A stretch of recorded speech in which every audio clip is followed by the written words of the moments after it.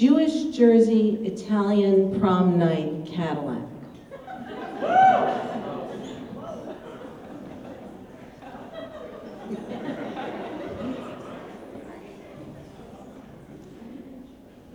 I'm 16 years old in West New York, New Jersey.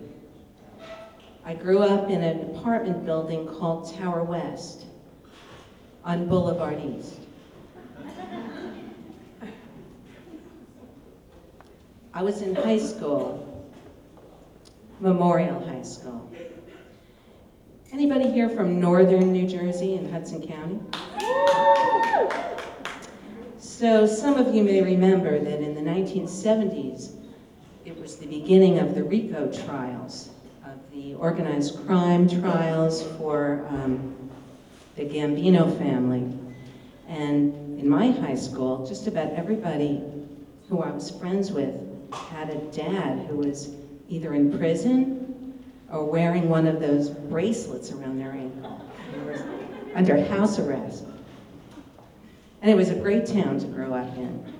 And I really grew up Jersey, Jewish, Italian. Now, Frankie was my high school boyfriend, and I loved him very dearly. My folks were not that crazy about Frankie. Nice Jewish girl from a nice Jewish family. I hung out a lot at Frankie's house. Now, his father was under house arrest because he was state's evidence for the Gambino trial. So a few times a week, they would pick him up and bring him to the courthouse in Jersey City so that he could testify. So he was under protection, but he wore one of those bracelets.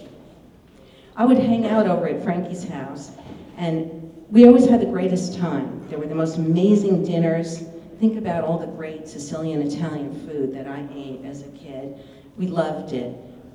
The house was always full of excitement and happiness.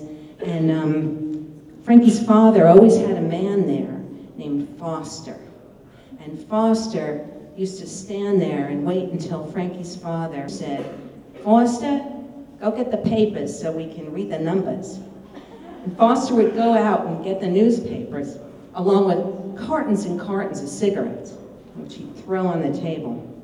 I found myself in various situations with Frankie. There was one time when we drove in his red Chevrolet Caprice to Sheepshead Bay while Oye Como Va was blasting out of the speakers of the car so we could deliver a bag full of money to somebody.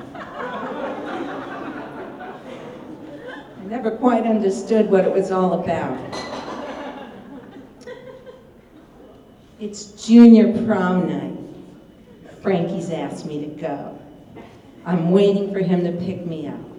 I'm wearing a red and black hot pants suit. My hair is black and down beyond my tuchus.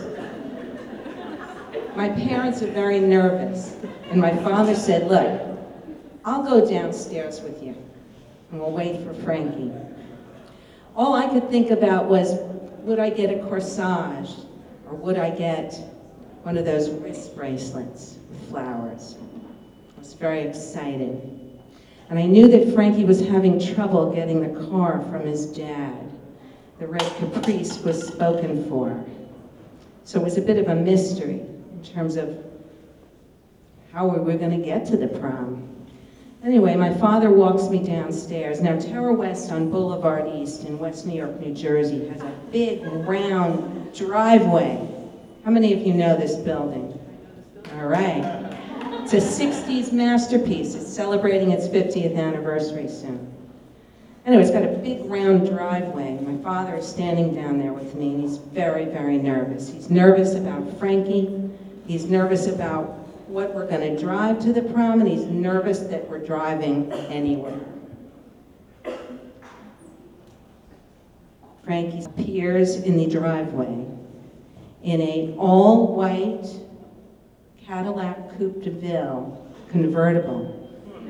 It was white inside, outside, even the wheels were white. Everything was white. He was in a white suit. My father's face was white. His lips were white. He had drained of all color. Frankie pulls up with a screech, gets out of the car. White suit, blue cummerbund. Hands me what is known as a nosegay. In Jersey, that's a piece of round plastic with a handle on it, with concentric circles of red and white roses. Looks like a funeral, Italian funeral. Hands this to me, and I'm disappointed that it wasn't a corsage and it wasn't a wrist thing, but hey, it matched my outfit. My father looks at Frankie and sizes him up, and he says, "So where'd you get the car?" And Frankie says, "Somebody owed my father a favor." Thank you.